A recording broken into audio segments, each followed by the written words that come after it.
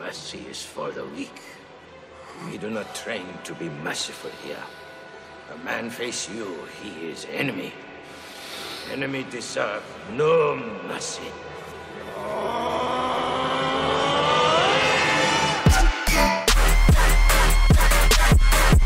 Ain't no mercy. Ain't no mercy. What up? Let's get weird. It's your boy Bod G, and I'm here with the biggest country bumpkin in the world, my boy Bob's Lessons. What up, Bob? What up, dude? That's so good, dude. That was so good. That's all right. I'm so impressed. So I think the number one, we'll get into what all this shit show that's happened, but I think the number one goal today is to prove that Tommy is expendable. What do you think about that? Completely useless. And same with Ben. This guy's got a 9 to 5 job. 9 to 5. Completely useless. It was hilarious because Tom, we were talking about the scheduling conflicts last night, and Tom was like, I wish Ben would just create an app or something so he wouldn't have to work a 9 to 5 and we could do this podcast during the day. No, he goes, Ben, can you just do like a half hour on your lunch break? Like, hey, Tom, how about you just wake up? Yeah. And then Tommy can't wake up, you know? Yeah. But listen, we don't know if he's sleeping. This is all allegedly. We can't reach him. We had MadLab call him. MadLab cannot get in touch with him. Mm-hmm. We don't know where he is. We assume he's sleeping. Should we start with a Tommy G conspiracy as to what's going on? Was there a prison Mike sighting last night? I know it was Game 7. I didn't check his Twitter. I was at work, so I don't know if he went off. But if he does call in, we are 100% patching him in. Absolutely. Yeah. Absolutely. I'm assuming there's probably a prison Mike showing somewhere, so maybe some of the mercenaries can get out on that case and see where's Tommy G right now. Hashtag where's Tommy G. This show is going to be a shit show. Neither of us have hosted before. Neither of us have radio experience, so if you don't want to listen, just turn it off. We're going to bring on MadLab in about 10, 15 minutes. Right. MadLab's going to do a little Diaz Masvidal preview. Mm-hmm. And then we'll go into the finders, and then we'll try to have Uncle Danny call in. Sounds good. What's funny is I have a degree in journalism, and I've never hosted a podcast before. How about that? Really? Yeah. So what the hell are you using that degree for? Absolutely nothing. Which is another topic we can get into at some point. Oh, how degrees are useless? Nobody besides like doctors, lawyers, and like teachers use their degree. Kurt, I'm staring right now at 2 degrees on my wall. You know, I Bro, have 2. If you're going to talk... Wait a minute. Time the fuck out.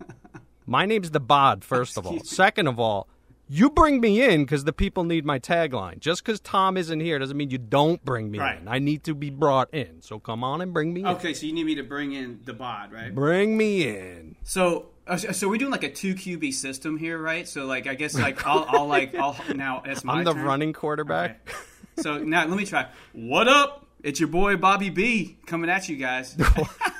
And I'm joined here by the great, the reliable, the consistent co-host of the year. And I will even defer to that at this point. The Bod. What's up, The Bod? The fuck's up, son? Shout out to all the QTNs out there. We're ready to rock this on Halloween. So I think a 2 QB system will work. You know, I think you're more of the stable pocket quarterback, and you can bring me in for like the you're RPOs, like the run pass option. Yeah, you're like the Tebow. Whoa. Actually, you know what? I'll take Tebow. The honest leader. Yeah, I'll take Tim Tebow. An honest leader. So I'm Tim Tebow. Who are you? You're not. Are you Mitch Trubisky or what? Are you off the Trubisky? I'm Peyton Manning in his prime. That's good. That's fucking right. I like that. So let's start with your Google search here. Yes. When I asked about topics for Halloween, I'm like, yo, let's do like aliens or supernatural. I always try to get aliens the topics, but it never works. So aliens, ghosts, supernatural, something cool like that, lizard people. And your reply was, this is harvest time for Satanist pedos, right? That's right. Is that what... Yeah, I was, and then you replied with the Anchorman that escalated quickly gif, which was. So why don't you get into that and tell everyone what that is? Well, you know, it was kind of tongue in cheek, but I figured since we're doing a Halloween episode, it's the perfect time to talk about like the occult, especially with the Finders topic coming out. We have Epstein and all this, you know, child trafficking stuff is becoming huge. And, you know, with Halloween, I think it's important that we talk about, you know, dive in a little bit into like the history of the day itself. And, you know, but as far as like the harvest time for pedos, it's really just a harvest time in general. And this is like Halloween is like the Christmas for, you know, a lot of the Wiccans and the witchcraft and even like the Church of Satan. Like I know it's like basically like their favorite holiday. So there's a lot of eerie shit attached to this holiday, and we can dive into that a little bit today if we have time. But yeah, it was a little tongue in cheek, but that was funny that it. Well, I definitely took it seriously. Sure. I'm sure Tom and Ben took it seriously. Yeah. I mean, it is serious. You know, it is serious. It was tongue in cheek and serious at the same time. But yeah. Now it is true. So what is harvest time for pedos? Well, you know, we talk about Halloween as far as it is like a deep ties to witchcraft, going way back to like ancient Britain and the Druids. And part of this was like it has a lot to do with like the pagan calendar, and there were a lot of like rituals which include like summoning, you know, demons. Part of it was, you know, they would offer up like goats and sacrifice as well as like burn corpses and all that another attachment to the finders. Oh yeah.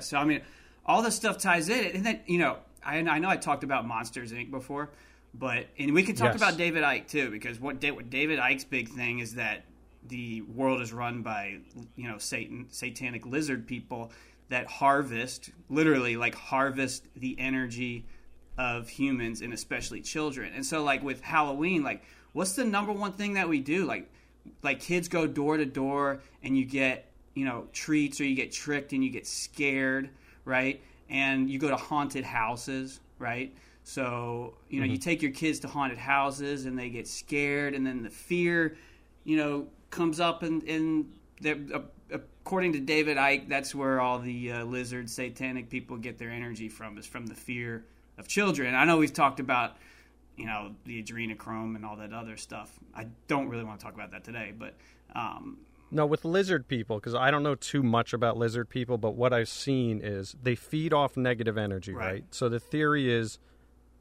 I don't know if it was the lizard side of the human brain or it's literally lizard people that supposedly live, underground?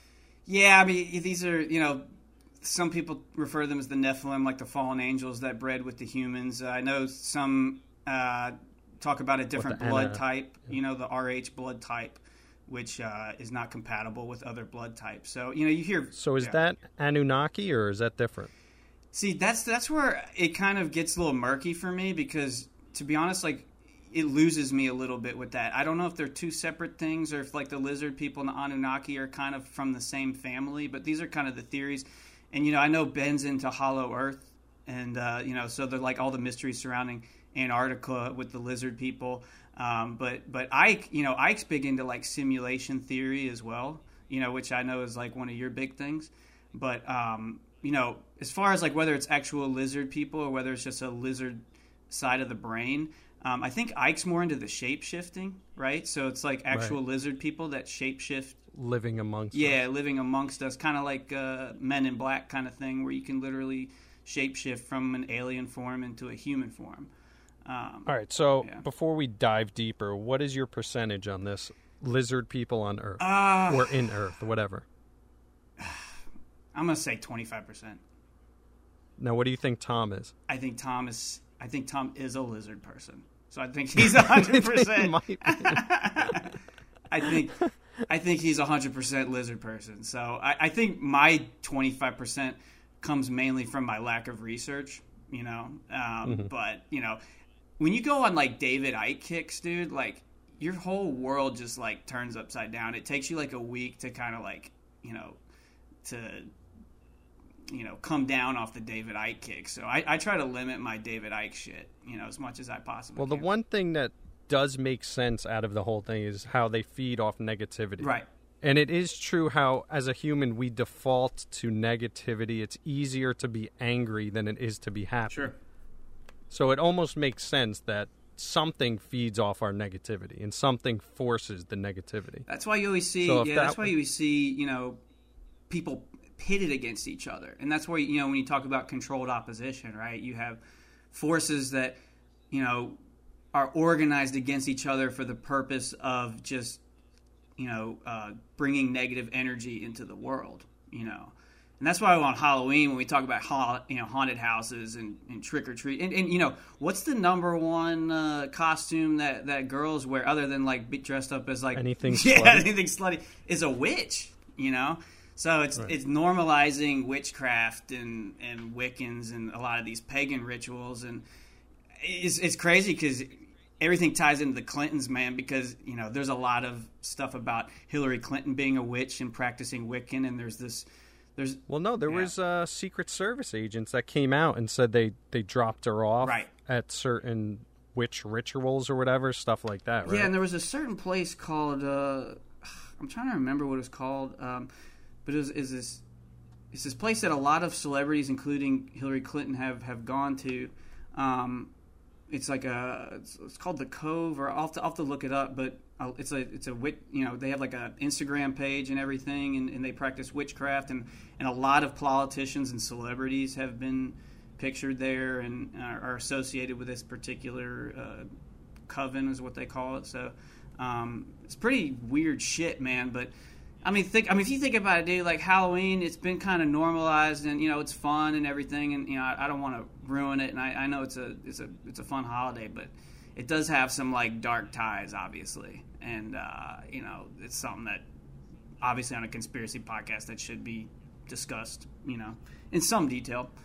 But that's what I always wondered with negativity. So anyone that has all the power, all the money in the world, say like a Clinton family, right? So if you're Bill and Hillary Clinton, when you reach that point where you could have anything you want, you can control anything you want, you can have anyone you want killed, these people in power resort to negativity, right? Right. And that's what you see with all these elitists that come up. You never see like a good elitist that's doing all this great. It's always, behind the scenes that we know about. Yeah, doing negative stuff. And we also talk about how like they use fear to break us down to get their policies implemented too.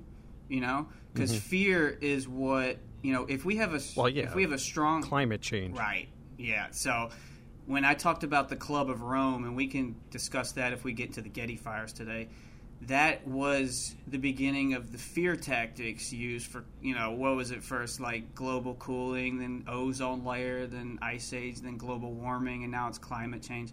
They just change whatever the fear tactic is, because the fear tactic breaks you down and makes you more vulnerable and susceptible to manipulation, So the same applies with everything, including using fear in haunted houses to create negative energy for these children, which fuels the satanic lizard people, according to Alex Jones and David Icke, So actually, Alex Jones got big into that when he was on Joe Rogan, and then he got made fun of, and then it was funny because there's this really good YouTube video where who's the founder of Tesla? Why am I drawing? Elon Musk was saying the exact same shit about these interdimensional beings. Oh, yes, I remember what you're talking about. Yeah. So... And one was seen as crazy, the other was seen as like a genius. Yeah, exactly. Yeah, so they're saying the same thing, but one's portrayed as a genius and the other's portrayed as crazy. It's kind of like, when they talk about women, the only difference between like creeping on a woman and hitting on them is whether or not the woman's attracted to you. So, if she's not attracted to you, you're a creep, but if she thinks you're hot, then, she's turned on by it. But it's essentially the same shit. Right. So, so Halloween's evil. So it started basically to scare away, what was it? To scare away evil spirits? Is that how it all started? It's apparently, according to the pagan calendar, and I could be wrong about this, that this is the time of the year between like the autumnal equinox and the summer and the winter solstice, I believe. And it's like supposed to be like a really vulnerable time for spirits to be summoned. So like the druids would use these to summon ghosts, and the costume aspect of it has to do with when these ghosts get summoned. You put on these Halloween costumes to disguise yourself so that you can't be recognized, so that's where the history of like dressing up in costumes came. So all this stuff has like pagan backgrounds. And what about a Ouija board? It's kind of the same thing, man. Just fucking with the afterlife, It's kind of all this. Have you ever done one? I've never done one in my life. Really? Have you? Yes, and I was scared shitless. It was like pitch black in this kid's basement. I don't even know. It was like middle school or something. And I think someone was fucking with us in another room making noises. I was scared shit. I love this stuff, but we're in New Jersey, so we have weird New Jersey. Yeah. Where it's all these random things in New Jersey that are creepy, and you go around and do them. I love it, but I get scared easily. See, I just I don't like fucking with that stuff. I think, leave the dead be, don't bring them up. I think we should just, I don't know, leave it be, man. Don't fuck with all that stuff, but... So what do you think happens when you die? Oh my gosh. I'm one of those energy can't be created or destroyed, and there were I don't know the validity of the test, but I've read tests where you can actually scientifically prove that the spirit leaves the body, right? I think with the weight. Is it the movie 21 grams or something like that? Has to do with the weight changes, yeah. Yeah, so I think the spirit moves on because, I was even thinking about this the other day, I'm half Irish and we're prone to depression, and I'm always the one. You got some Irish? I'm half Irish, 50%. You're not 100% Ginzo? No, man, half Irish, half Mick. There's something up with you. Yeah, that's it's a little known mystery. So we're prone to depression, and I was thinking why would an entire society or group of people be associated with this particular link? And it has to do with either some type of major trauma that occurred with the people that got passed on. I feel like emotional trauma gets passed on as well as, whether it's alcoholism or depression or, Italians with their irritability and anger issues. A lot of these quote-unquote stereotypes that we talked about, I mean, I feel like this is some type of energy being passed on from generation to generation, and that's where some of these predispositions come in. So, and I know I've talked about this before, around 9/11, in the weeks before, there was an increased rate of depression, of diagnosed clinical depression weeks before 9/11. And I know we talked about how major, catastrophic events can, ripple through space and time, and that's why, when we talk about energy, everything has to do with energy, in my opinion. Right. I'm a big, Tesla guy. And that's what he talks about. If you want to know the keys of the universe, think in terms of energy and frequency, Right, and he always says, 369 are the three numbers to life or whatever. 369 are big numbers. And, the occult, they love their numerology, and I think a lot of times they use the numerology to mock us. And the big thing with the occult, and a lot of people kind of a misconception of it. Occult really just means secret. So, that's the precipice of it. Secret society. Secret society, secret knowledge that is hidden from, the rest of the people and only a select few people have. And so their numbers are almost like their call signals, or a way for them getting that occult information out there. I know a lot of them are big into that karma stuff. So they feel like if they're whatever they're doing, as long as they tell us beforehand, whether it's, through predictive programming or just, just releasing it to the public without directly saying it, then the karma is no longer on them. That's why, when you see, remember we talked on the 9/11 episode about all that, predictive programming stuff, on The Simpsons and on the dollar bill and all that shit? According to some people, that's, the elite's way of getting the information out there and telling us that it's coming, and Bob, I need to interrupt you. Bob, breaking news, MadLab wants to be patched in. He does not have much time. We're going to patch MadLab in. Let me call him. Yep. I don't know how the sound is going to go, but let's try this out. All right, so let's see. We hit speaker. You can hear me, Bob? Got it.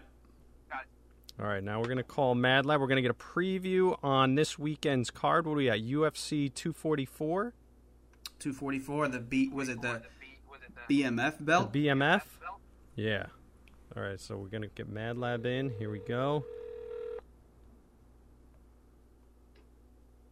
Lab. Hello? Lab, you're on the podcast with Bob and the Bod.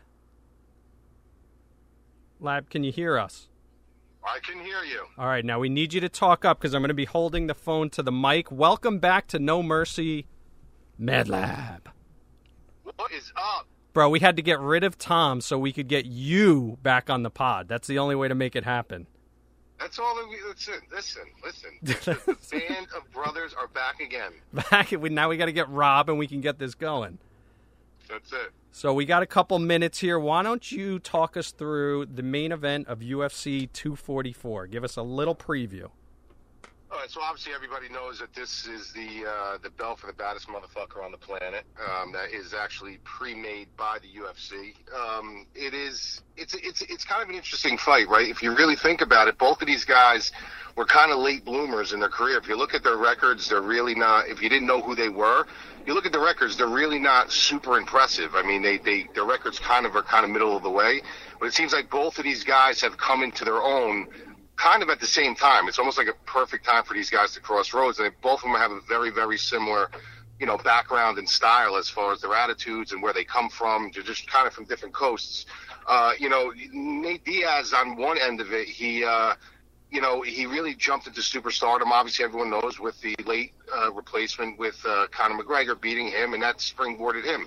Masvidal, the same thing, just a little bit more of a numerical order. He had to go through a couple people with some, big-time knockouts. His last knockout's obviously going to be a highlight reel in the UFC, films for a very long time. But both of these guys match up kind of really well with each other, and I think this is going to be a very much of a dick-measuring contest. Both of these guys have a lot of pride. Both of these guys like to get dirty. They like to get grimy. They're not going to back down or shadow down from a fight.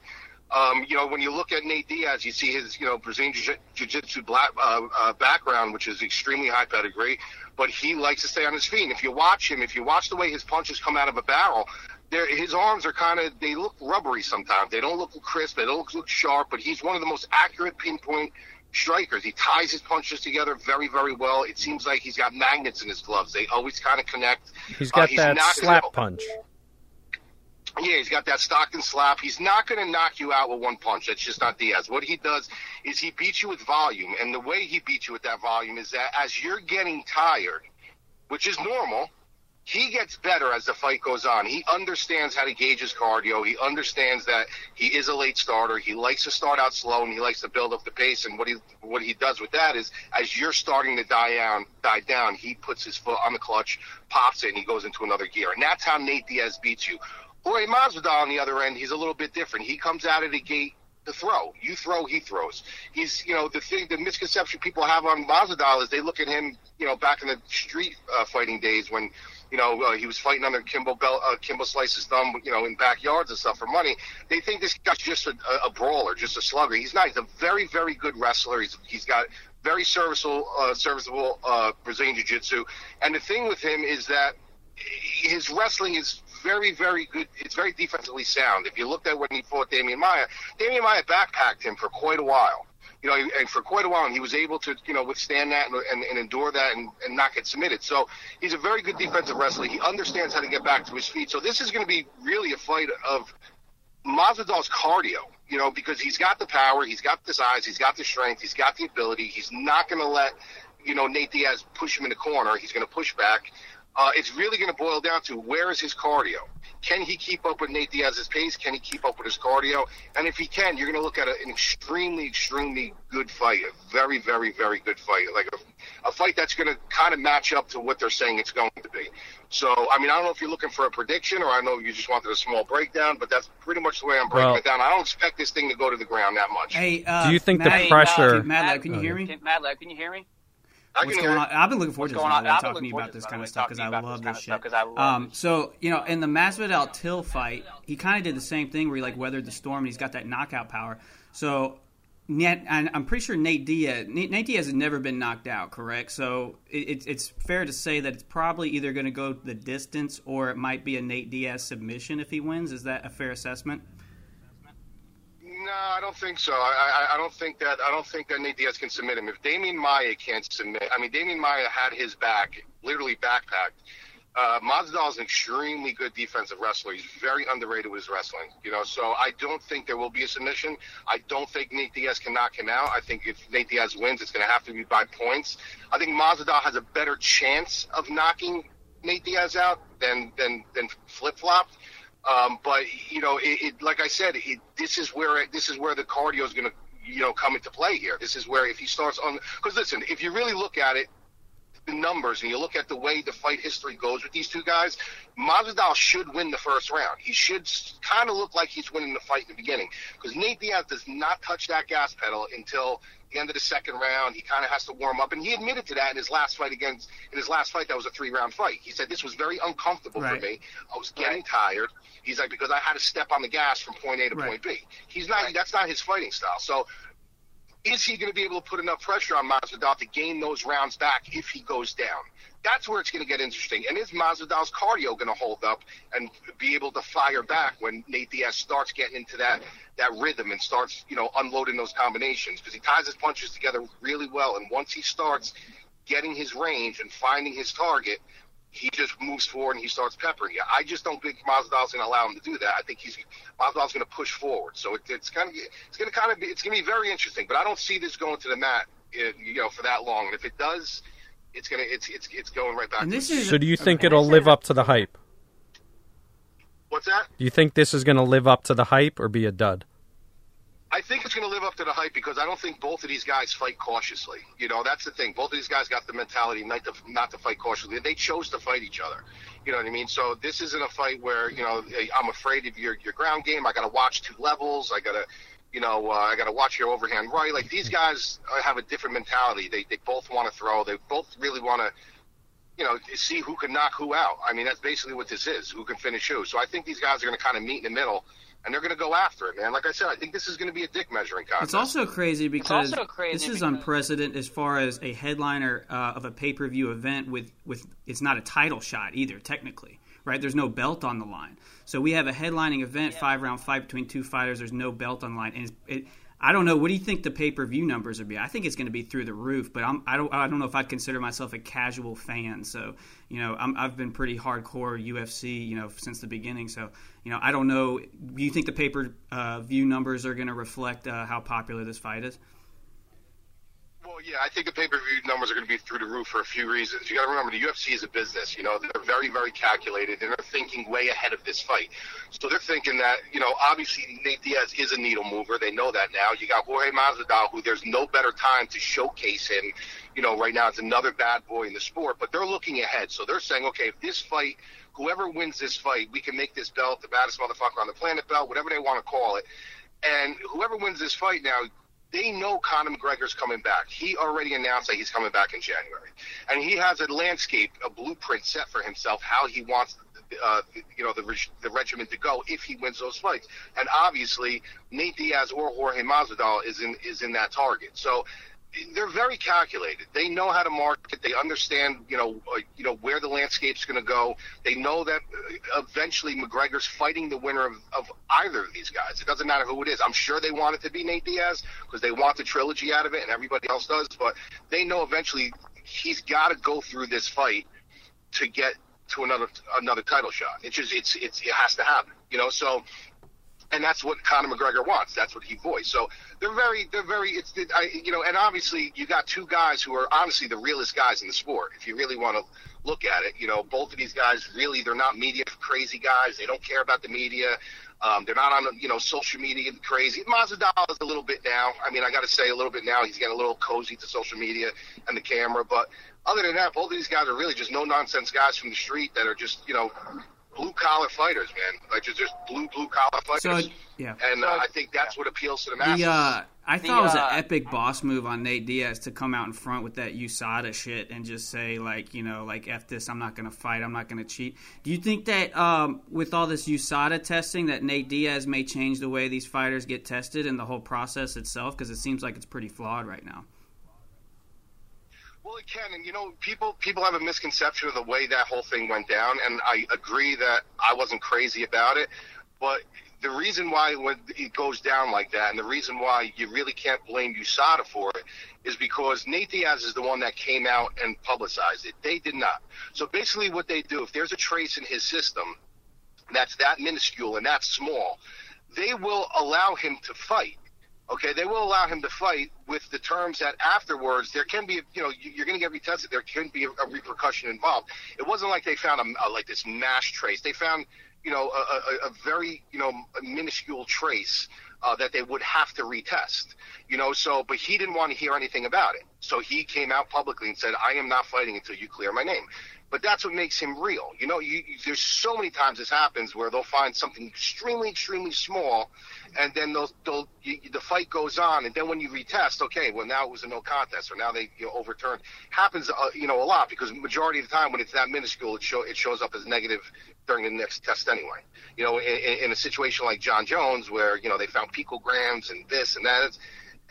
To me, that was bullshit. They were hiding something. It's always John Jones. John Jones is always the victim. It always seems to land on his lap. But somebody like Nate Diaz, that the kid's a vegan. I mean, him and his brother for years and years and years have been against steroid abuse and stuff like that. I find it extremely hard to believe that kid had any foul play. So he knew what he was doing. He knew he had nothing in the system. So he came out publicly and said, listen, they want me to keep my mouth shut, but I'm not. All right, MadLab, before we let you go, how do you feel about Tom pulling a no-show? I don't know, man. I don't know. I'm gonna have to go by his house, hop on his balcony, and see what's going on. And then before you go, one more thing: candy apples. You're asking my opinion on candy apples? Yeah, do a little MadLab hates. I think fucking candy apples are fucking horrendous unless you're sticking them up someone's ass.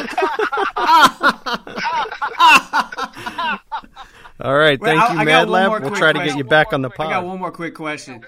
We are technically today, I guess, a conspiracy podcast. If there's one conspiracy in the UFC that you think could be plausible, what would it be? Anything involving refs, tainted supplements, anything like that? Any big conspiracies in the UFC? I mean, I don't know if you would consider this a conspiracy, but I do think that there is a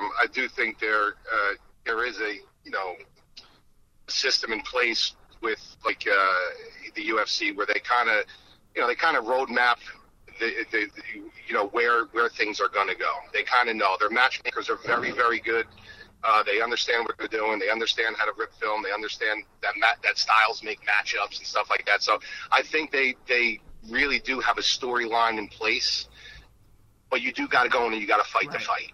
You still got to fight the fight and you still got to win. But I really do believe that the UFC does have storylines in place that they want to come to fruition, whether it's 6 months ahead, a year ahead. They know what they want. And if shit hits the fan, then, it's obviously not on them. But I do think they have their favorites. I do think they align fights to align the stars and stuff like that. And I think they're, as far as the judging and stuff like that, I don't think they're in cahoots. But I do think they do have storylines in place. That's just my opinion. Okay. All right. Thank you, Lab. Thanks for coming on. We're going to talk to Tom and get you back on the podcast. Yeah, man. Listen, guys, happy Halloween. If you do the candy apple in the ass, make sure it's sticky so it stays in there. All right. See you later, guys. All right, peace. Bye-bye. All right. Bob, you still on? Yeah. Woo. Man, you have no idea what I had to do over here. What did you do? And I've been changing levels and changing the volume, and then when you had to talk, I had to move the phone out of the microphone so it didn't come in twice. It was a fucking mess. This is awesome.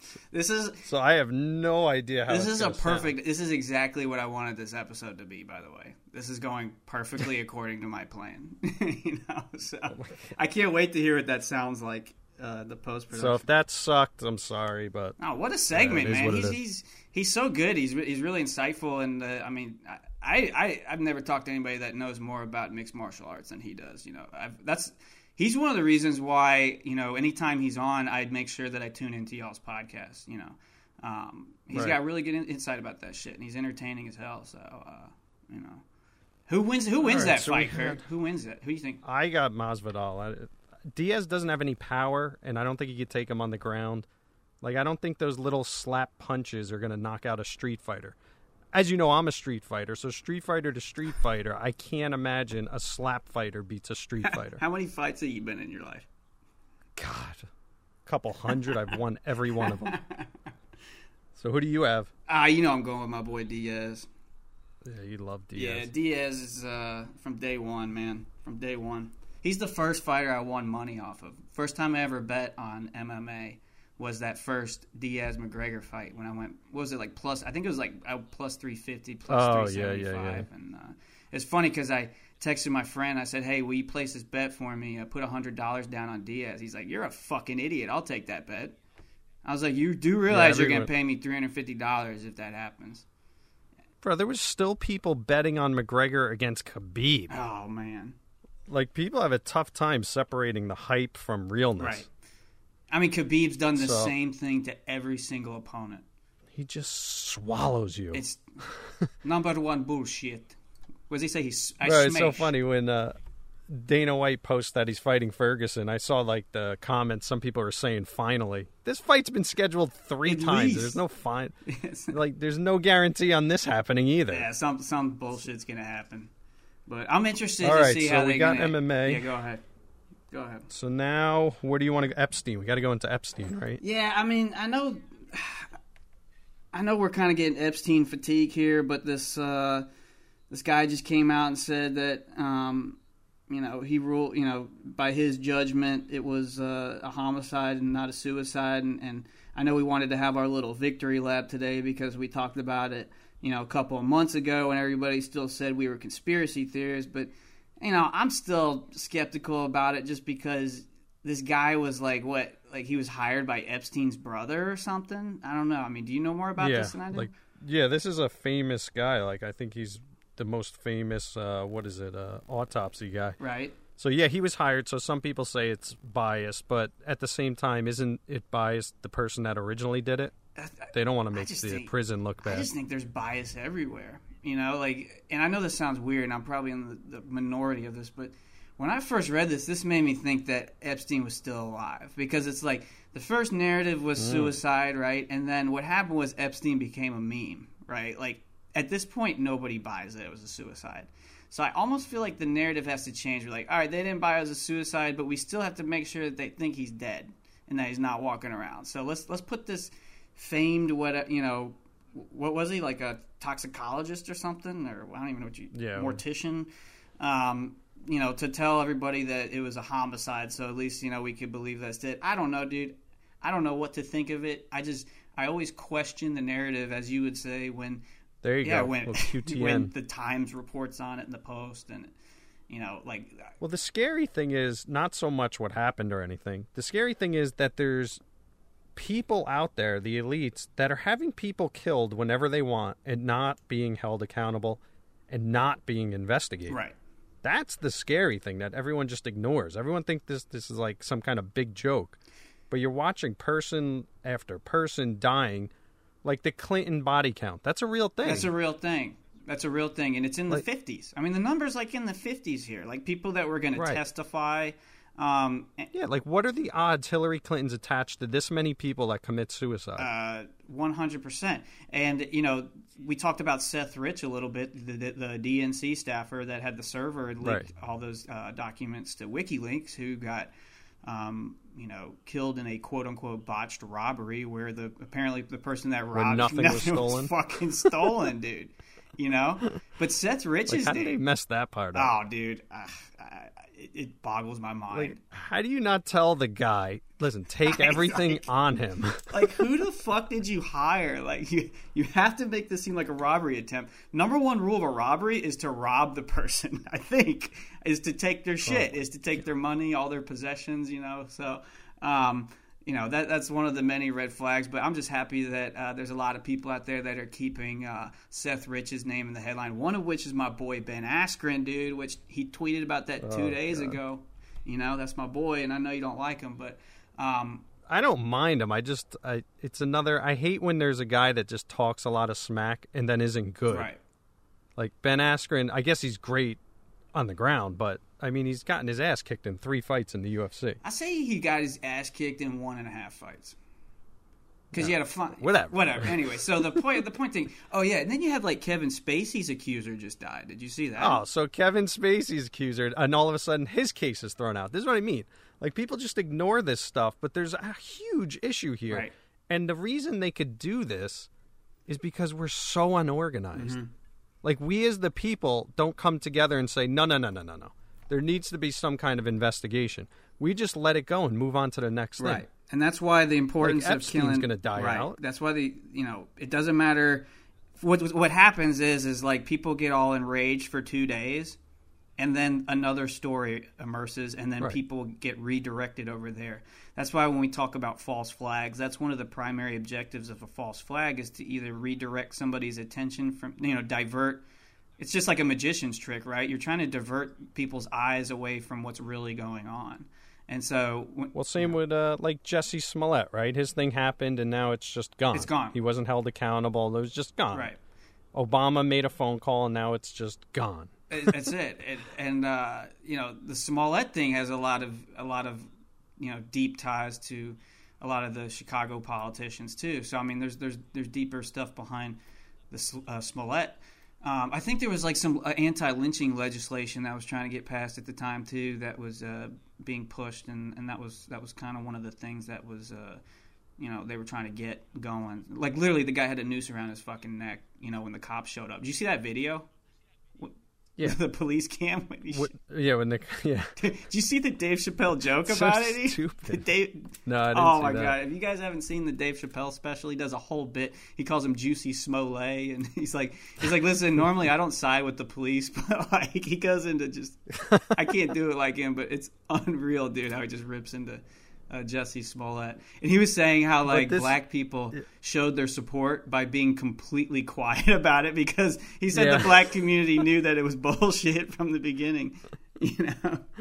So this is why it's like so important to divide and conquer, which is what they do. They divide us as a country, so when something like Jesse Smollett happens, there's one side and then there's another side, instead of us being all together and saying, whoa. This guy did this. We spent how many man hours investigating something? Someone needs to be held accountable. Sure. I don't care if Michelle Obama called wherever she called and to check in on this. Right. Like we the people need to come together at some point. Yeah, and that's why, I tell people, I know we talk about the left a lot, but realistically, it's not like a left versus right battle. My goal is, at least, is trying to get people out of the Stockholm Syndrome thing, like defending the authority, defending the elites, like calling me conspiracy theorist, calling me anti-science, like for doing what you do, questioning the narrative, because that's what the elite want you to do. They want you to be asleep. They want you fighting amongst each other rather than, like the worst thing that could ever happen is if because that's why they try to divide us by class, by race, by sex, anything to separate us. So imagine if the classes and the races and the sexes got together and all started picketing Washington and picketing the Federal Reserve and everything like that. Right, like what you're seeing in Hong Kong. Exactly, which is crazy because, and I know we've talked about the NBA, but, their stance on, standing for something, even if it means sacrificing everything, Nike, because Nike owns the NBA, dude. And Nike's got major plants in China. So Nike essentially runs the shit, runs the show, which is why everybody's fucking silent right now. So, I mean, dude, but there's movements going on in Hong Kong. There was a recent movement going on in Lebanon. I mean, you don't hear... Was there one in Chile? Something was going on in Chile, I think? Oh, yeah, there was something going on in Chile. I think they just set fire to, like, one of their major... there was a bunch of fires and stuff set to like political buildings and stuff. So, well, while you say fires, why don't we do the Getty Fire real quick? Okay, yeah, we can cover that real quick. It's cool. It's kind of crazy because as soon as I heard about these fires in California and they were near the Getty Museum, my alarm immediately went up. So why don't you explain that real quick? The Getty Museum. Okay, so.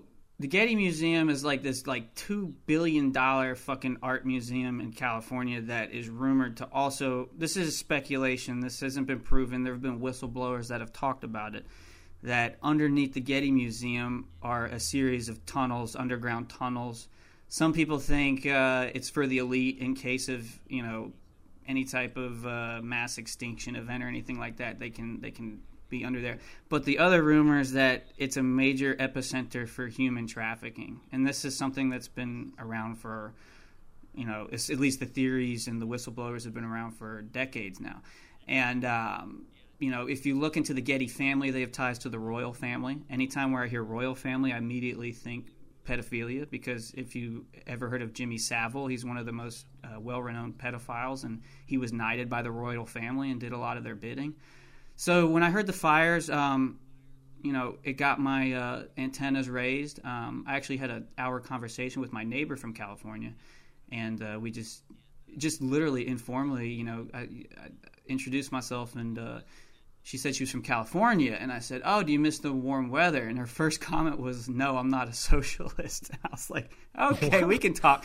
So she started talking about the fires, and she's like, "Everybody thinks I'm a conspiracy theorist, but these fires are bullshit." And I was like, "What do you mean?" I just wanted to inquire because I already thought they were bullshit. And she was like, "Well," right. She's like, there's a lot of money that was supposed to go into infrastructure in California that did not. And this is all Gavin Newsom, and this is all Nancy Pelosi and Adam Schiff. All the major people that are trying to impeach Trump right now are involved in a lot of this California shit. So the push is to go to solar, and there's a lot of investment in solar energy. So a lot of these fires are being set, and this is the surface level shit, and being blamed on a lot of these energy companies. And we've talked about the Club of Rome, and this needs to be re-emphasized as much as you can, because we talk about the climate crisis stuff. This all started with the Club of Rome and the book that was written in the early 90s, which was called The First Global Revolution. Let me pull up the quote. Oh, yeah, here we go. Page 104. Here's what it said. "In searching for a new enemy to unite us, we came up with an idea that pollution, the threat of global warming, water shortages, famine would fit the bill. All these dangers will be caused by human intervention and will require a response." Okay?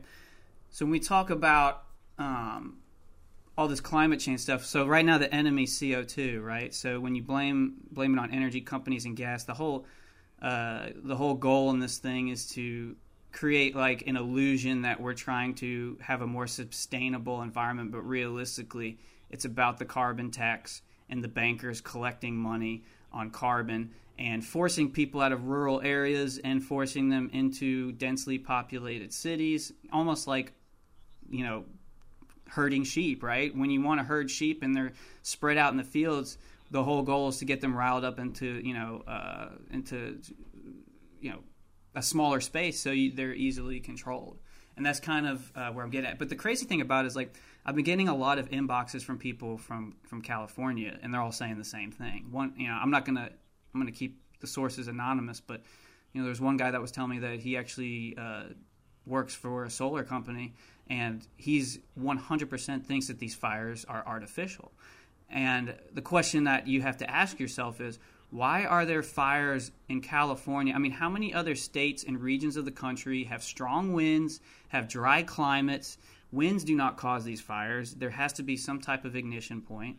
And you have to think to yourself, why are these fires continuously happening in California? And not just in California, but in regions of California where the elite seem to dwell, right by the Getty Museum. Well, this is during... Yeah, go ahead. This is going through like the richest parts of California right now, isn't it? The richest parts of California. There was another fire a couple of weeks ago, which was really close to Bohemian Grove. And then you have this fire, which is the second fire set near the Getty Museum. And so the first thing you have to say is just to, like you do, question the... Yeah. So the first thing you have to do is question the narrative, like you do, right? Are these fires natural? Stop sucking up to me. Right. Are these fires natural? Are they artificial? And then after... So you think this is big solar? I don't know. That's the part that's speculation, right? Like, I don't know whether these Getty fires have to do with destroying deep underground military bases, which some people think. Oh. There's a lot of people that think these fires are along the same path as some railway system. High-speed rail? High-speed rail. That's a fucking mess, that thing. Do you know about the high-speed rail system? A little bit. It's supposed to attach, like, San Diego to Northern California, like, I think above San Francisco a little bit. So when they first started it, it was supposed to, I think the proposal had it at, I don't know, it was either $30 billion. Mm-hmm. And then, so they got the $30 billion, and then the whole point was they were going to get the $30 billion, start it, and then they thought investors would come in to pitch in like another $90 million. Right. And then they got another quote saying it's going to be hundreds of billions, and it's just a complete disaster right now. And then when they have to go through people's properties they have to work out deals. Like there's a farmer, and it was going to go directly through his farm. And he said, well, now I can't get to the left side of my farm. So they're like, all right, we'll build a little pathway so you can get through. And he's like, okay, but now I can't get this one piece of machinery through.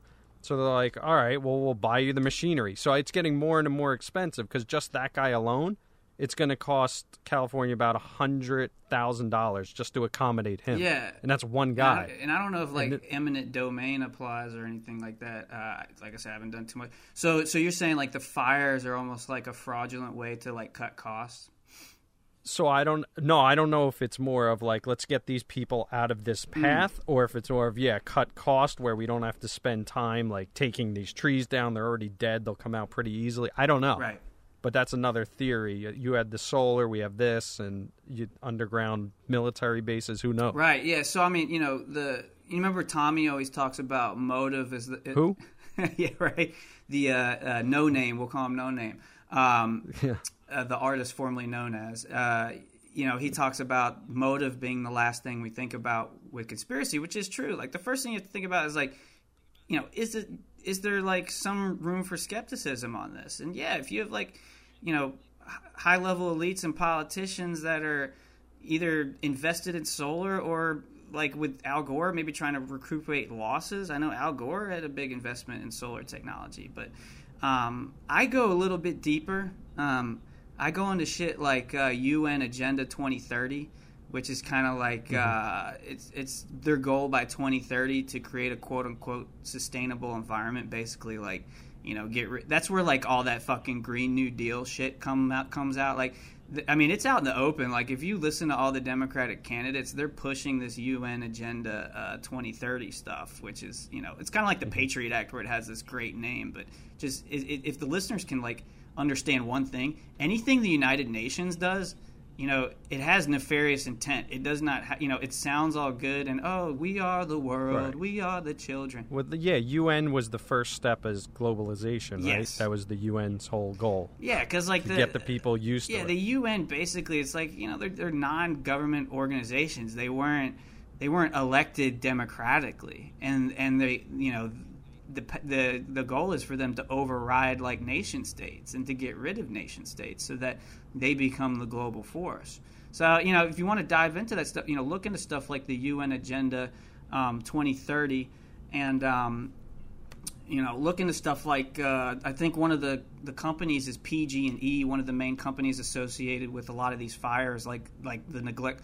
They're getting protected by legislation. Like, they filed for bankruptcy to protect from liability. Right. And then while that was happening, there was legislation passed that put the onus on, like, for a lot of the damages on the owners rather than on the energy companies. So they're getting protected. And then if you look into the PG&E company, guess who is associated with PG&E?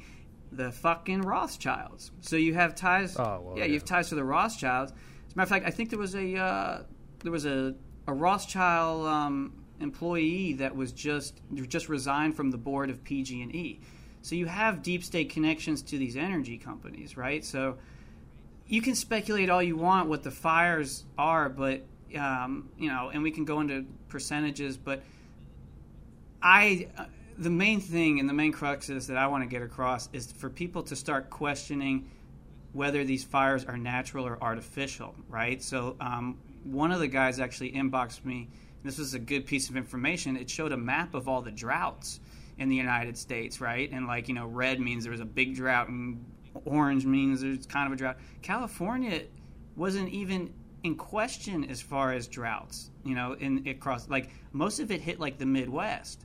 So if there are really going to be a lot of fires, they're going to be in the Midwest, like Nevada, Barron, Arizona, places like that. But it seems like every year there's fires that are destroying California, Right, and you mentioned Al Gore, which is interesting. Isn't Al Gore leading this climate change charge because he has like CO2 credits or whatever for when we do go to that whole system? Right, and like Al Gore is just as evil as anyone else. Well, if you look at Al Gore's house, right, you don't see one fucking solar panel on the entire thing. Yeah. Someone actually got his electricity bill, and it was like in the thousands, like per month. So it's like, where does he live? I don't know where he lives. I know he's from my state. He's from Tennessee, but Oh, really? Yeah, he's from Tennessee. I don't know where. He's probably got 5 houses, just like all these other people. And I guarantee a lot of them are buying waterfront real estate, even though they're saying that the sea levels are rising. So you got to look at the people that are pushing this shit, And you combine that with the fact that Pelosi's trying to push impeachment, right? So Pelosi and Schiff, which are California Congress people, are trying to push impeachment at the same time these fires are occurring, and it seems like someone's trying to cover up tracks. To me. So, Yeah, but once you realize the elite are evil, right? Right. Like, you have to be able to picture yourself as a billionaire. Right. Would you give a fuck about the person making $50,000 down the street living in South New Jersey? You wouldn't. Absolutely not. So whenever people like Al Gore and all these the Rothschilds and all these people are pushing an agenda, it's not for you because they don't care about you. And that's what people need to start understanding. Right. They have skin in the game somehow. Just like this Green Deal where they're pushing climate change, Al Gore is going to make billions if we ever go to this CO2 credit thing. Anyone that hasn't seen the MIT video with the professor from MIT who breaks down what is going to happen if we do this Green Deal, you have to watch it. I'll put a link when I tweet it out later. But it explains it perfectly. These guys buy up all the credits. The CO2 levels are never going to go down. Right. They're just going to charge people for Correct. it. So, like, businesses aren't going to stop producing. They're going to produce the same amount. Right. They're going to raise the prices. We're going to pay for it.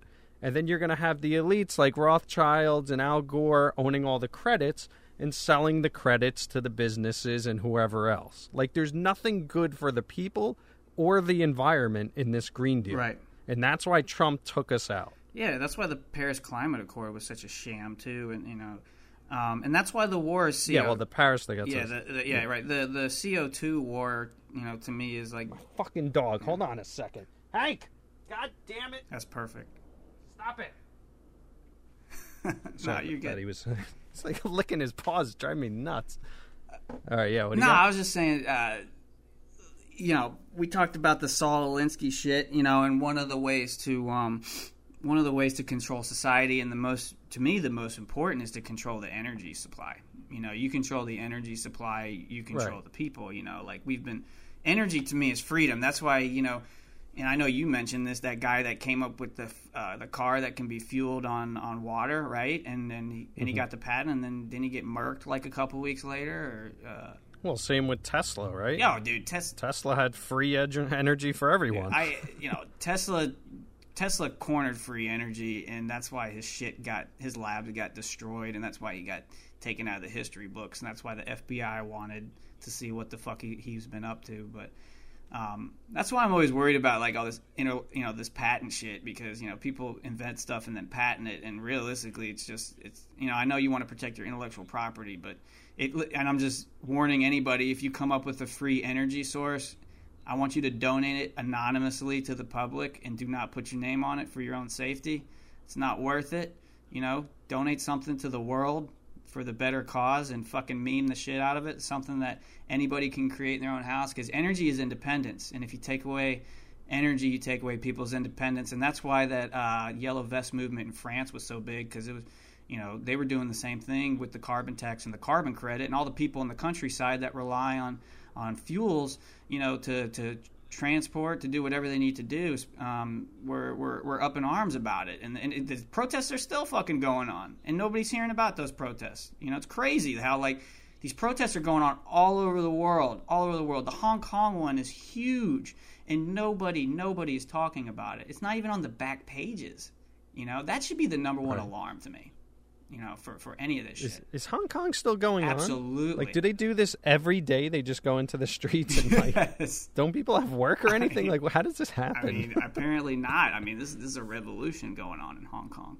I think this is why the liberal movement is so loud, because a lot of them don't work and they can just go stand on the streets all day. Like, I don't know, like when Occupy Wall Street and it was all hippies. That's exactly what it is. Like, how did they do this? Did we protest? When Obama got elected like that? No, we had jobs, like so. Or Ben had jobs, right? R.I.P. Ben. Yeah, stupid 9 to 5 job. So why don't we wrap this up with the quick synopsis on the finders. We could try to give Uncle Danny a call. Tom is still MIA. You want to try calling Tom at some point? Well, I might as well try right now. Let's see. We got Tom, phone, speaker.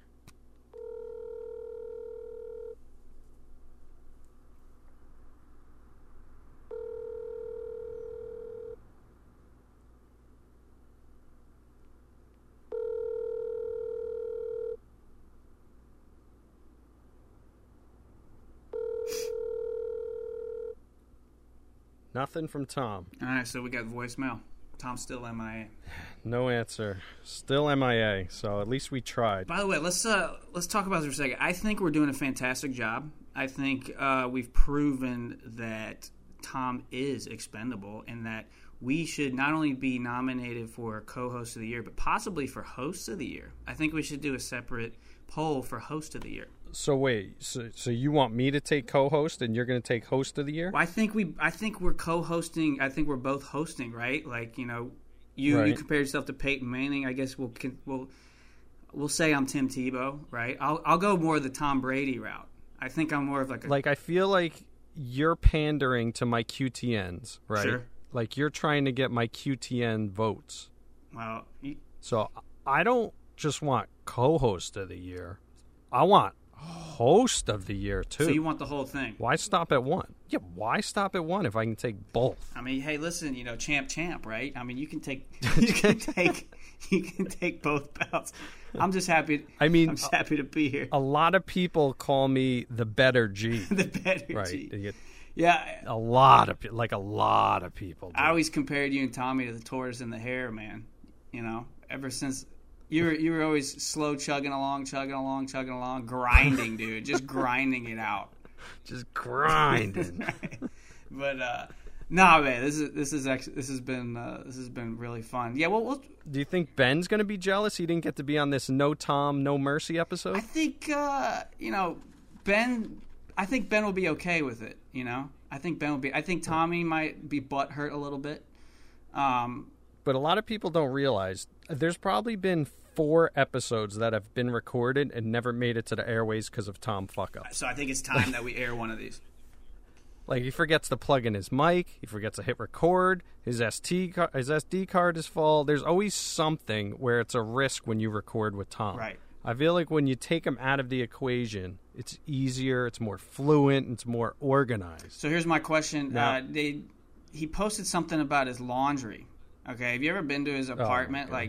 How do you accumulate 93 pounds of laundry? So first of all, whenever I go to Tom's apartment for MMA fights or whatever, Tom has gray sweatpants, flip-flops, and a DraftKings shirt or something like that. For a guy like him to have 98 pounds of laundry, it has to be 2 years' worth because that's all he wears. And then in the winter, he'll wear the same thing, a pair of socks instead of flip-flops, and a gray zip-up hoodie thing. That's it. Right. So I don't know what was in the laundry bag. I feel like it's 1 pound of clothes and 96 pounds of shit. I can't imagine what else is in there. It must be his girlfriend. I was about to say a corpse or something. Like he works from home. Like where's he going? He goes to the bar or something else. Like he wears the same thing at the bar. His gray zip up and a Yankees hat. I know when I weigh myself with sweatpants on, I subtract 1.2 pounds. So that means that's equivalent to about 80 pairs of sweatpants that he had. But I don't know if he has it. I feel like it's the same pair. And it's his blankets. When he's on the couch, he's got a bunch of blankets. We call it his nest. He's got like all these blankets that surround him, and he sits in like the corner of his couch. It's so weird. When you're in Jersey, you come by for an MMA. I remember when I lived in the Bronx that laundry mats were a thing, but I thought people in Jersey did their own laundry. Is he one of the exceptions? Yeah, that's why you get married. That's why I have a wife. What do you think? I'm going to sit home and do the laundry? I sit at home and do the laundry all the time.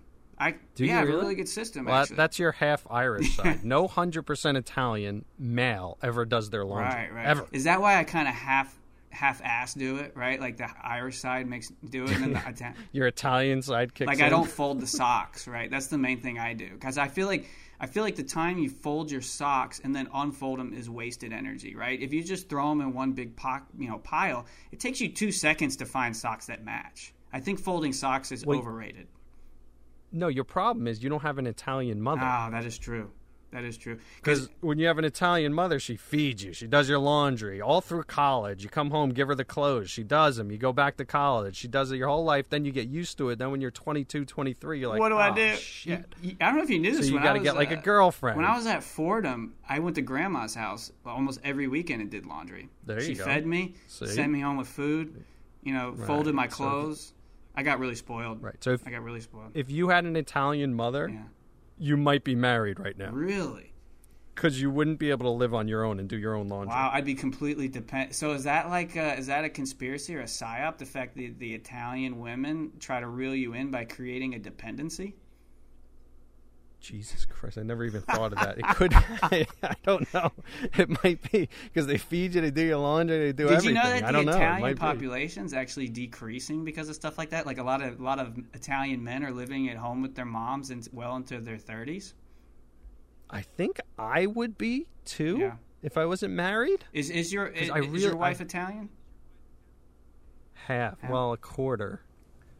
She's a mix of everything. Yeah, so. I feel like you have a lot of freedom in your marriage. So she couldn't be full-blooded Italian, right? Mine, I'm always smashing poo and doing whatever I want. Okay, here's my question to you. Up in the DMs. What's up? Yeah. Kids trick or treating, Halloween stuff, haunted houses. Is this going to affect how you view Halloween with your kids? Are you going to try to make it fun, make sure that they don't get too involved in the scary stuff, just stick to the candy? The best part of having kids is the holidays, to see how excited they get during the holidays. Like my daughter woke up today for Halloween excited like it was Christmas morning. Right. So that's the best part of holidays, how excited they get. And that's what makes it exciting for me, because I can't wait till they wake up and they're like on Easter. That's the best, where you hide all the eggs. They wake up, they come storming down the steps looking for eggs. It's like the one day they wake up before That's one reason you should get some kids. Yeah. So, yeah. Nobody wakes up before I feel like if I had kids, I'd be less jaded about this kind of stuff. Is that true? Like, you just don't have enough time to be as jaded about, digging into Halloween and, Well, you would see the other side of it, right? You would see the positive side where you see how happy they are and stuff like that, and going trick-or-treating and getting dressed up and all that fun stuff. Right. It's funny. It's like I say all this shit, but Halloween's my favorite holiday. I think it's a fun holiday. Wait, are you dressing up tonight for your gig? I already dressed up last week. I got second in a costume contest last week. Okay. Can I guess? Huh? You were the T in Tetris. Yeah, I should. If I had a $20 budget, and if it had fit under my $20 budget, I probably would have done something. $20. Oh, you had a certain budget. Yeah, I'm like, so $20? I went to Hobby Lobby, which is like just I don't know if you have Hobby Lobbies or whatever they quick. It's like a craft store, and I said I have to have a $20 bill. I found a pink beanie which looked like a vagina hat. And I saw that. Yeah, and a poster board. And so I just wrote, "I'm triggered" on the poster board, and then on the other side I wrote, "This is what feminism looks like," and I just went as a triggered feminazi. And I got second place to, guess what? A sexy witch. Okay? Yeah, bro. A sexy witch. Well, who was voting? The people? The people were voting. It was like based on applause. Yeah, of course. I can't win to a sexy witch, but bro, I'd be voting for the poo too. But I came out $30 on top because I won $50. So I mean, I profited $30 off of it, which made me think like there's a market for Halloween costume contests. So if you come up with a good one and just like go around to different clubs, just go state to state, you could earn a lot of money.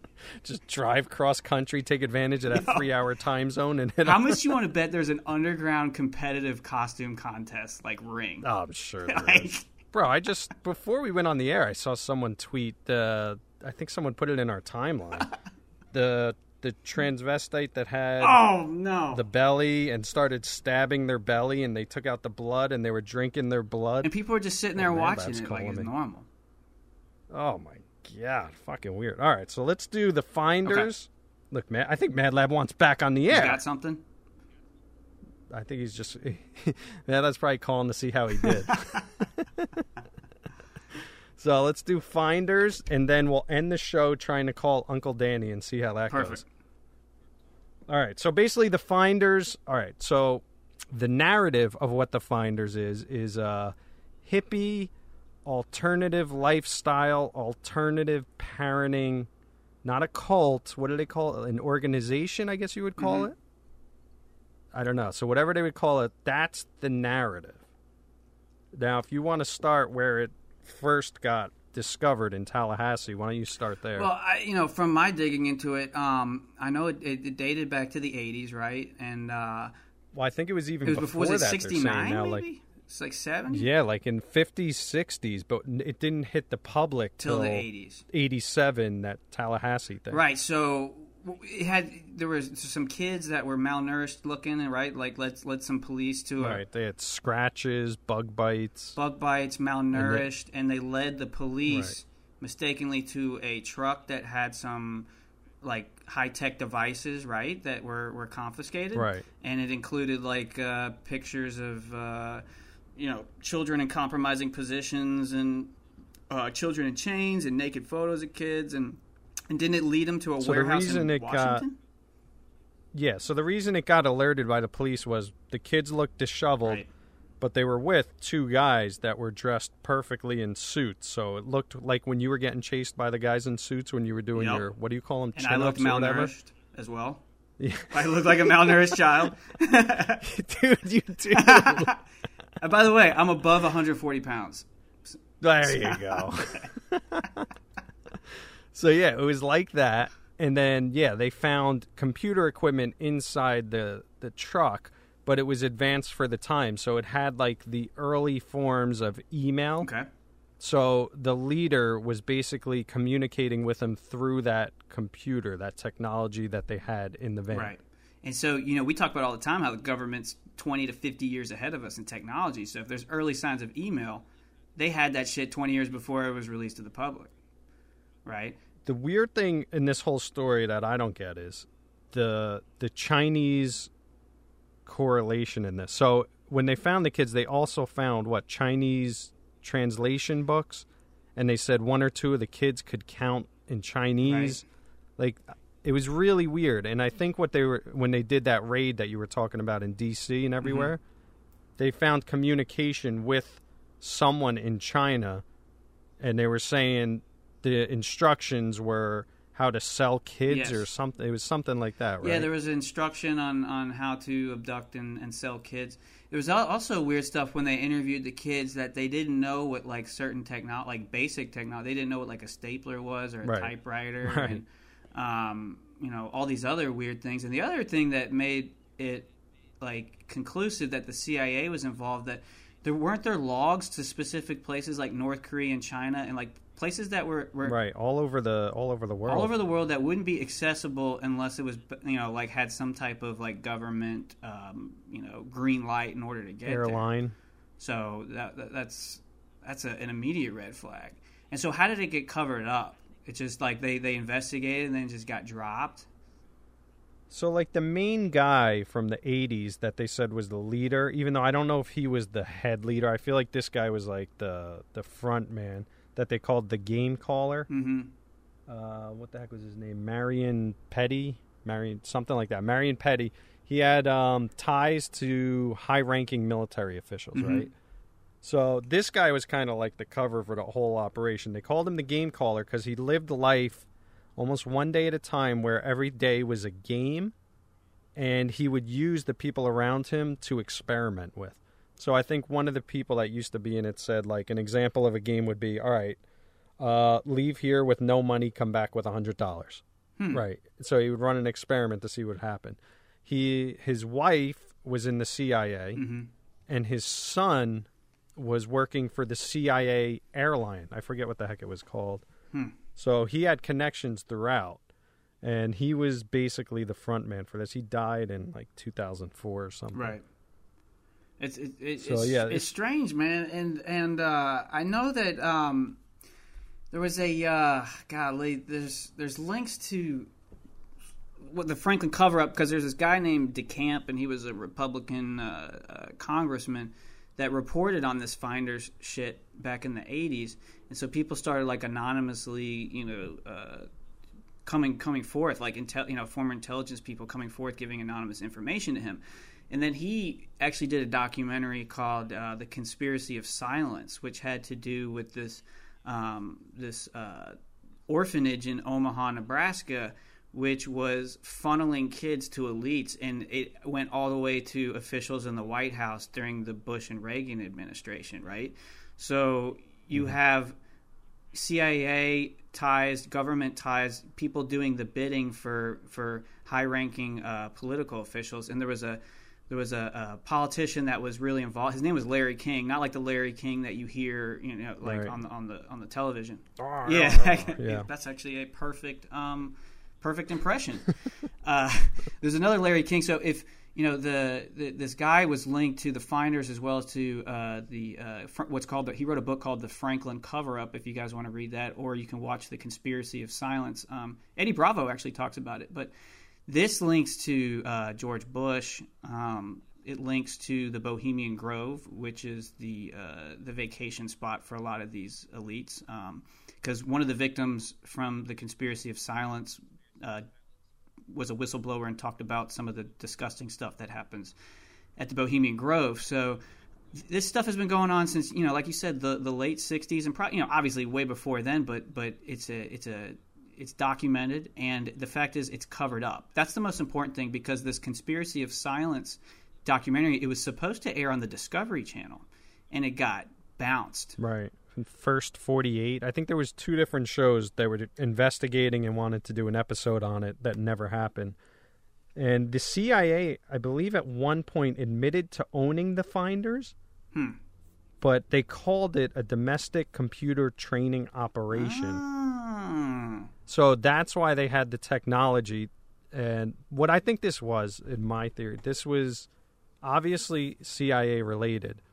Now, I don't even know if it's still going on or not, but I think it was a group they set out to do this stuff that they can't do with as far as human trafficking, and the technology was part of it because that's how they could communicate with people all over the world. Right.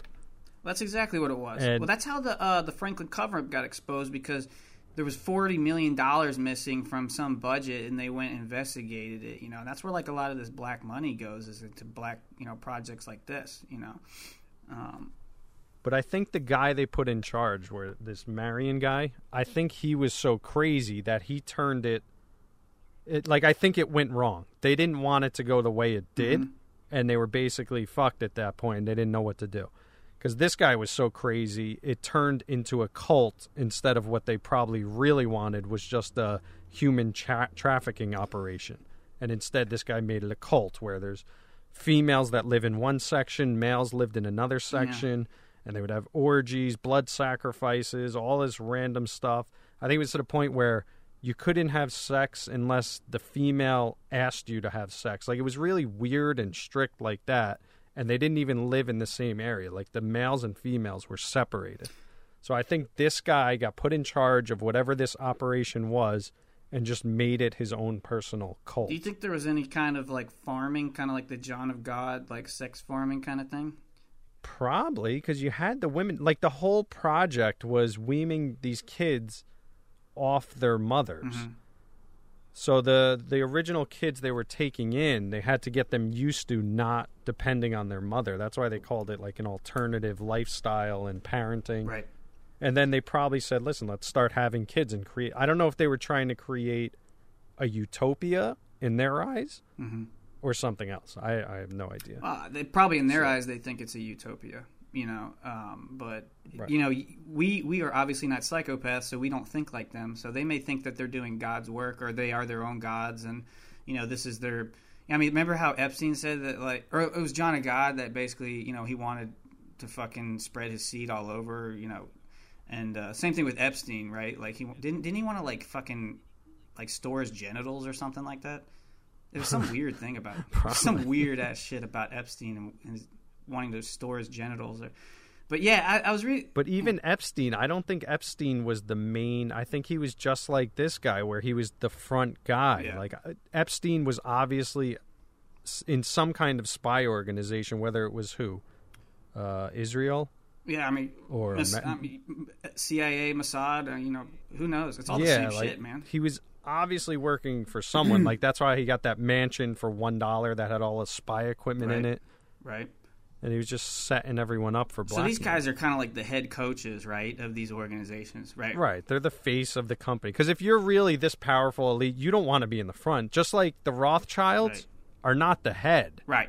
There's people behind the Rothschilds, right? Sure. So that's the people, the names you don't know. Sure. And that's what I think this is, too. Yeah, and so what happens to the head coach when he's either not performing well or he gets exposed for whatever? I mean, he's the easiest one that gets chopped off, right? Like, he's the first. You strangle him in prison. You strangle him in prison. That's what you do, That's what you do. So, yeah, it actually reminds, this Finder stuff reminds me, I mean, because they do this MK Ultra stuff, they do this electroshock therapy. Well, that's what they found. Right. They found books on brainwashing people or whatever. Right. As a matter of fact, I think it was earlier this year in Italy, they arrested 18, 20 people for brainwashing, selling children. And one of the things they did was they brainwashed into thinking their parents were evil so that they could take them away and sell them off. And one of the things that they were doing was using electroshock therapy to create false memories. So these children's actually, their brains get completely reprogrammed into thinking, illusionary things that their parents are the ones torturing them, and they're being embraced by these new people, and they're going to sell them off into sex slavery, and they don't know anything else. That's why when you hear the testimonies of these kids and they don't know what a typewriter is or a stapler or basic things, that any child over the age of 3 would know in the 80s and 70s at least, that means that they've been born into this shit. They don't know any different. It's just crazy. It's unbelievable. But here's the thing. Anyone that's sitting there right now saying these two idiots are completely crazy, right. This is all real stuff. You can go to the FBI website, go into the vault, and you can look up all the declassified documentation. This is all real. We're not just making stuff up. We're not crazy conspiracy theorists. This is all real stuff you could research and look up on your own. So I don't want people to think we're just fucking two psychopaths talking about pedophilia and kids. And that's where it goes to Pizzagate, right? So I think with Pizzagate, people get confused because they think just Comet Pizza, it's all bullshit. Right. But isn't Pizzagate just pizza's the term for, trafficking kids? Yeah, Pizzagate is the biggest misconception because it got diverted to the pizza restaurant, right? And they're like, because, who would believe that there was a child trafficking ring running out of a pizza restaurant, right? That's how you label Pizzagate people, crazy conspiracy theorists. That's why there was that false flag operation, supposedly where this guy goes into Comet Pizza and shoots up the place, but really he just shot a computer or some shit like that. But the Pizzagate is the pedo code talk, and that's actually what turned me on to the whole child sex trafficking thing, is when I read the code in the Podesta emails. That's why the Podesta emails are so big, because they use encoded language, saying, do you prefer to play dominoes on cheese, pizza, or on pasta? And they use terms like walnut sauce and hot dogs and, pep. Right. So when you hear Pizzagate, don't think Comet Pizza. Right. Think pizza is the term that these idiots use when they communicate about little kids. Right. So pizza might represent young male boy, and pasta might represent, young male girl, and things like that. And so when you read these emails, you're and you read them out loud, the language of the email, you're there's no, who the fuck talks like this? No one's that into pizza. Why do they like pizza so much? Have you ever had an email with a friend talking about pizza? Not to the extent that these guys are going into detail, and the language doesn't make sense. Hey, Kurt, you want to come over and play dominoes on pizza and on pasta with me? Yeah. Sure, man. I'll see you there. I'll bring the hot dogs. It's that's what Pizzagate is, and I at some point I'd like to dive real deep into Pizzagate, just to kind of change people's conception of it, because that's the one that gets that's the one that shuts down the conversation about international child sex trafficking, because the psyop is that you start talking about it and people are oh, you're a Pizzagate, you believe in Pizzagate, you conspiracy theorist. No, there's declassified shit that if you just do a basic search, you can read it yourself. Right, guys, all this is on the FBI website. Right. You could look most of this stuff up in the vault. Right. And that's why Julian Assange is his number one target, dude. He's getting... God, that guy is a true hero, in my opinion, But happy Halloween, right? I got 10 minutes here. Happy Halloween, I got 10 minutes here. we could try to give Uncle Danny a call. Okay, let's do it. And I could try to work the mic levels again, and if it sucks, hopefully we can cut this out. So let me try to call him. Hold on, we'll go to speaker. Let me look for his contact info under shithead. There he is. Here, call Dan. All right, let's see. Here we go.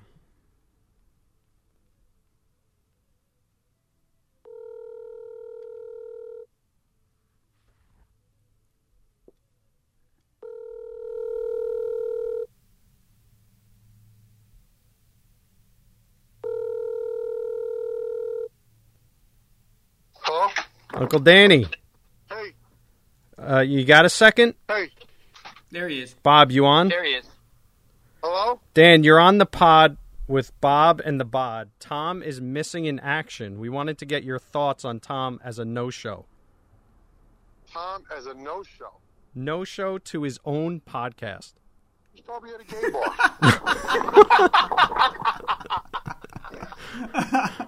What are you worried about? Tom told me he was going to transform. And there we go.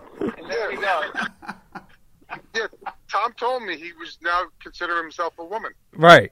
It's not just a Halloween costume. It's not just a Halloween costume. It's a real thing, huh? No, when he wakes up every morning and he sees what's between his legs, he says it's small enough anyway. I might as well be a woman. So confirm, Tom has a micro penis. Yeah. Yeah. How's your definitely. fantasy lineup looking? How's your fantasy lineup looking? Let me tell you something. I almost sent you my lineup today because it's horrible. Who's your core two?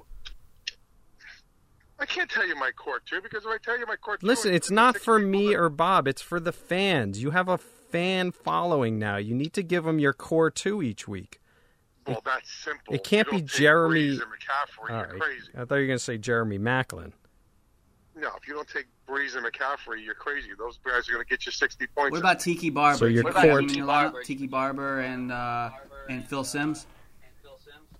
No, but of course I don't have Breeze and McCaffrey in my lineup No. because I'm too stupid to make a lineup with them in it, you know? So I Right. want to reach for stuff. I'll take Evan Ingram and his 11 points. Right. So who's the first You know? guy you put in your lineup? My defense, the worst defense ever. What? All right. Who was your defense? Whoever's at the bottom, that's the first thing I put in. I put a defense in, Okay. the bottom defense in, And then I what's take my players, and then I add to my defense later if I like it. And how has that Okay, how has so- that strategy worked for you this year? Absolutely sucks. right? So you would say you're in last place in the family league? Yes, last place. Okay. Okay. Yeah. So why don't we Not for long, though. why don't we change the strategy? I did change the strategy this week. Okay. So walk us through it. I changed strategies this week. I turned around and I saw my deficiencies. Mm-hmm. I went back to my core, go with strong running backs, and then work your way around the rest of the lineup. Okay. So who would So- those be? I can't tell you who those would be. because Again, then you it's guys not- are going to take my picks. Listen, you're in last place. Why would we take your picks? It's not for us. It's for your fans. Because I am the 5-time champion. Of what? By five-time, you last mean year. you've never won. And I am the 5-time weekly champion. All right, weekly It's the champion. second half of the season now. Mhm. What do? I come on strong in the second half, and I'm usually the best one. Right. Okay? Mhm. So I went back to my original go with strong running backs. And Okay. who invented that Okay. philosophy? Who Danny? invented that philosophy? Robert That's Abraham me. That is Bosher. me. That's Okay. me. That is me. Yes. So how are your receivers looking? Actually, you're going to like my lineup. Mm-hmm. You're going to like my lineup because I did some research, and I actually went with a lot of guys who I can't even say their names. Mm-hmm. Okay? I don't even know how to say their names, Mm-hmm. but I got them in my lineup. Right. So it's actually a good lineup. All right. So All right. Do you have anything to say to your fans before you you get off for here? all three of them? Yeah, all three of them. Well, Constantino Oh still God. got the coolest move ever made. Oh God. Okay. Listen, we had MadLab on before. I love MadLab. Yeah, he was breaking down the fights. Yeah, MadLab's the only person that scares me. Right. I would never fight MadLab. He scares me. Nobody else scares me. No one on this planet scares you besides MadLab. Well, there's a couple of people, but MadLab, when I'm around MadLab, I'm like, I would never fight this guy. So you feel protected. Yeah, I guess I do. I guess. Yeah. Okay. Yeah. So otherwise, that's it. Is Tom really missing? Yeah, we were supposed to do the podcast at 11 a.m. and we could not reach him. It's now 2 o'clock. Still cannot reach him. Yeah, I tell you what. I'm going to ask Danny 3 questions. Yeah, this is our conspiracy podcast. First, Danny, biggest conspiracy, did we land on the moon? What are your percentages? Yes, we did. And stop with the nonsense. Okay, stop with the nonsense. So stop with the nonsense. 0% So that 0%. it's fake. Okay, who killed JFK? Who killed JFK? Oh, the mob The killed him. mob killed JFK. So, all right, so we got a little bit of conspiracy. 9/11 thoughts. I still have never seen a picture of the plane crashing into the Okay. Pentagon. Oh, Okay. boy. Okay. Okay, so no matter how many times I watch that in slow motion, it's never there. I never see. You can't see a plane that I'm around planes all my life, and you would see that plane. So there's no plane that hit that Pentagon. So how could you say stop with the conspiracies, then talk about 9/11 might be a conspiracy? Well, 9/11, there's something weird about 9/11. So you think they would do 9/11, but they would never in a million years fake a moon landing? No, they didn't fake the moon landing. Wow. Okay. Wow. Because here's the deal. When they came out with that Hubble telescope, and look this up, they came out with the Hubble telescope. They actually took pictures of the moon, and they actually found the flag and stuff that was placed on the What moon. if I told you that was CGI? What if I told you that was CGI? Okay, listen, CGI. What the hell does CGI mean? This is perfect. This is perfect. CGI's that Let's just leave it at that. I don't Let's even want just to leave it explain. at that. Let's I just don't leave want- it at that. nonsense. Stop talking nonsense to me. CGI. They landed on the moon. Trust me on that one. So why haven't we gone back to the moon?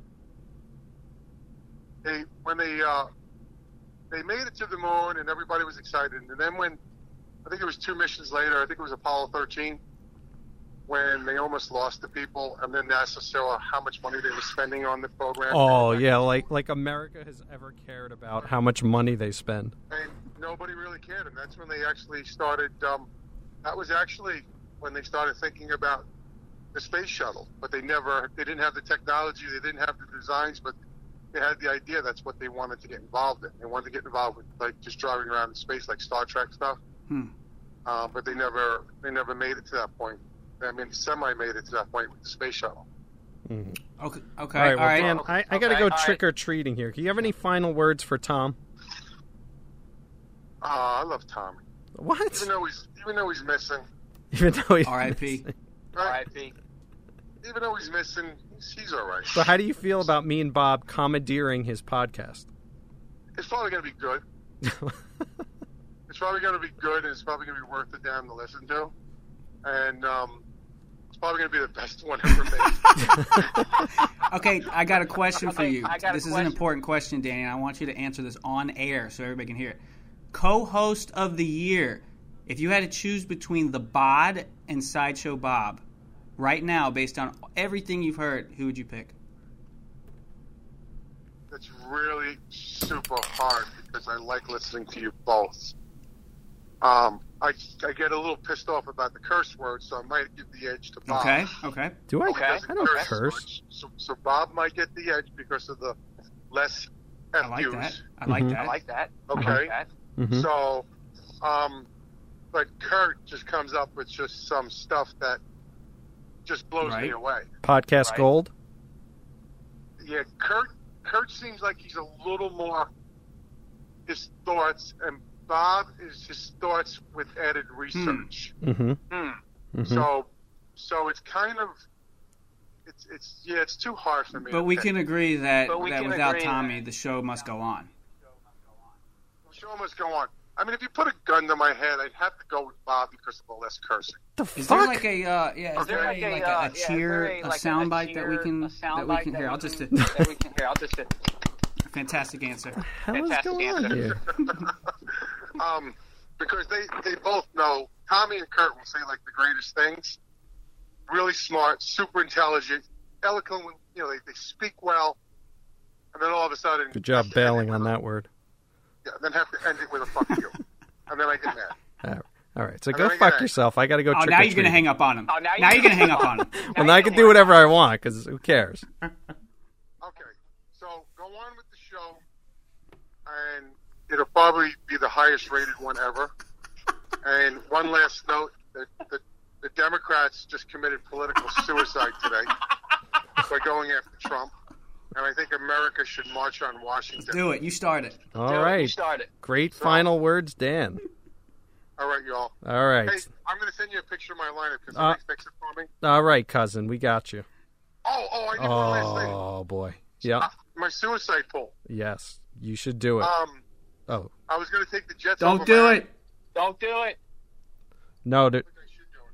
No, there's 3 rules in suicide pools. Never do a Jet game, never do a Giant game, and never do an away team.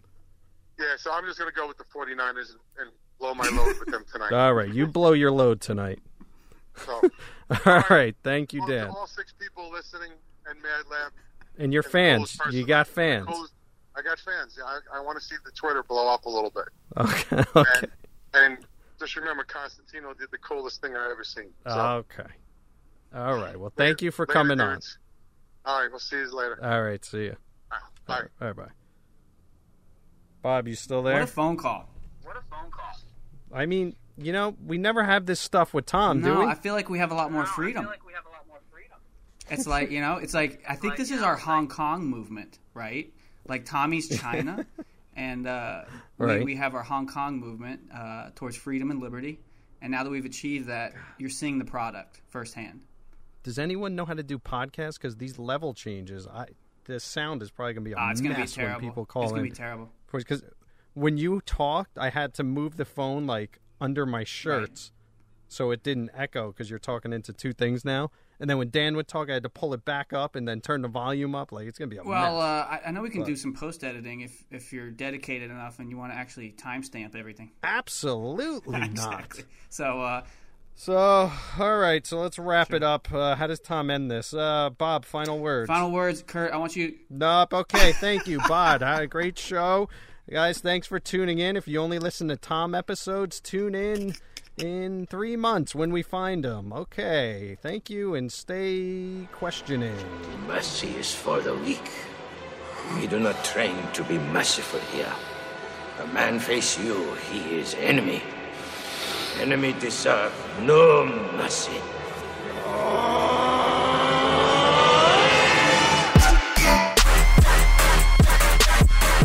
Ain't no mercy. Ain't no mercy.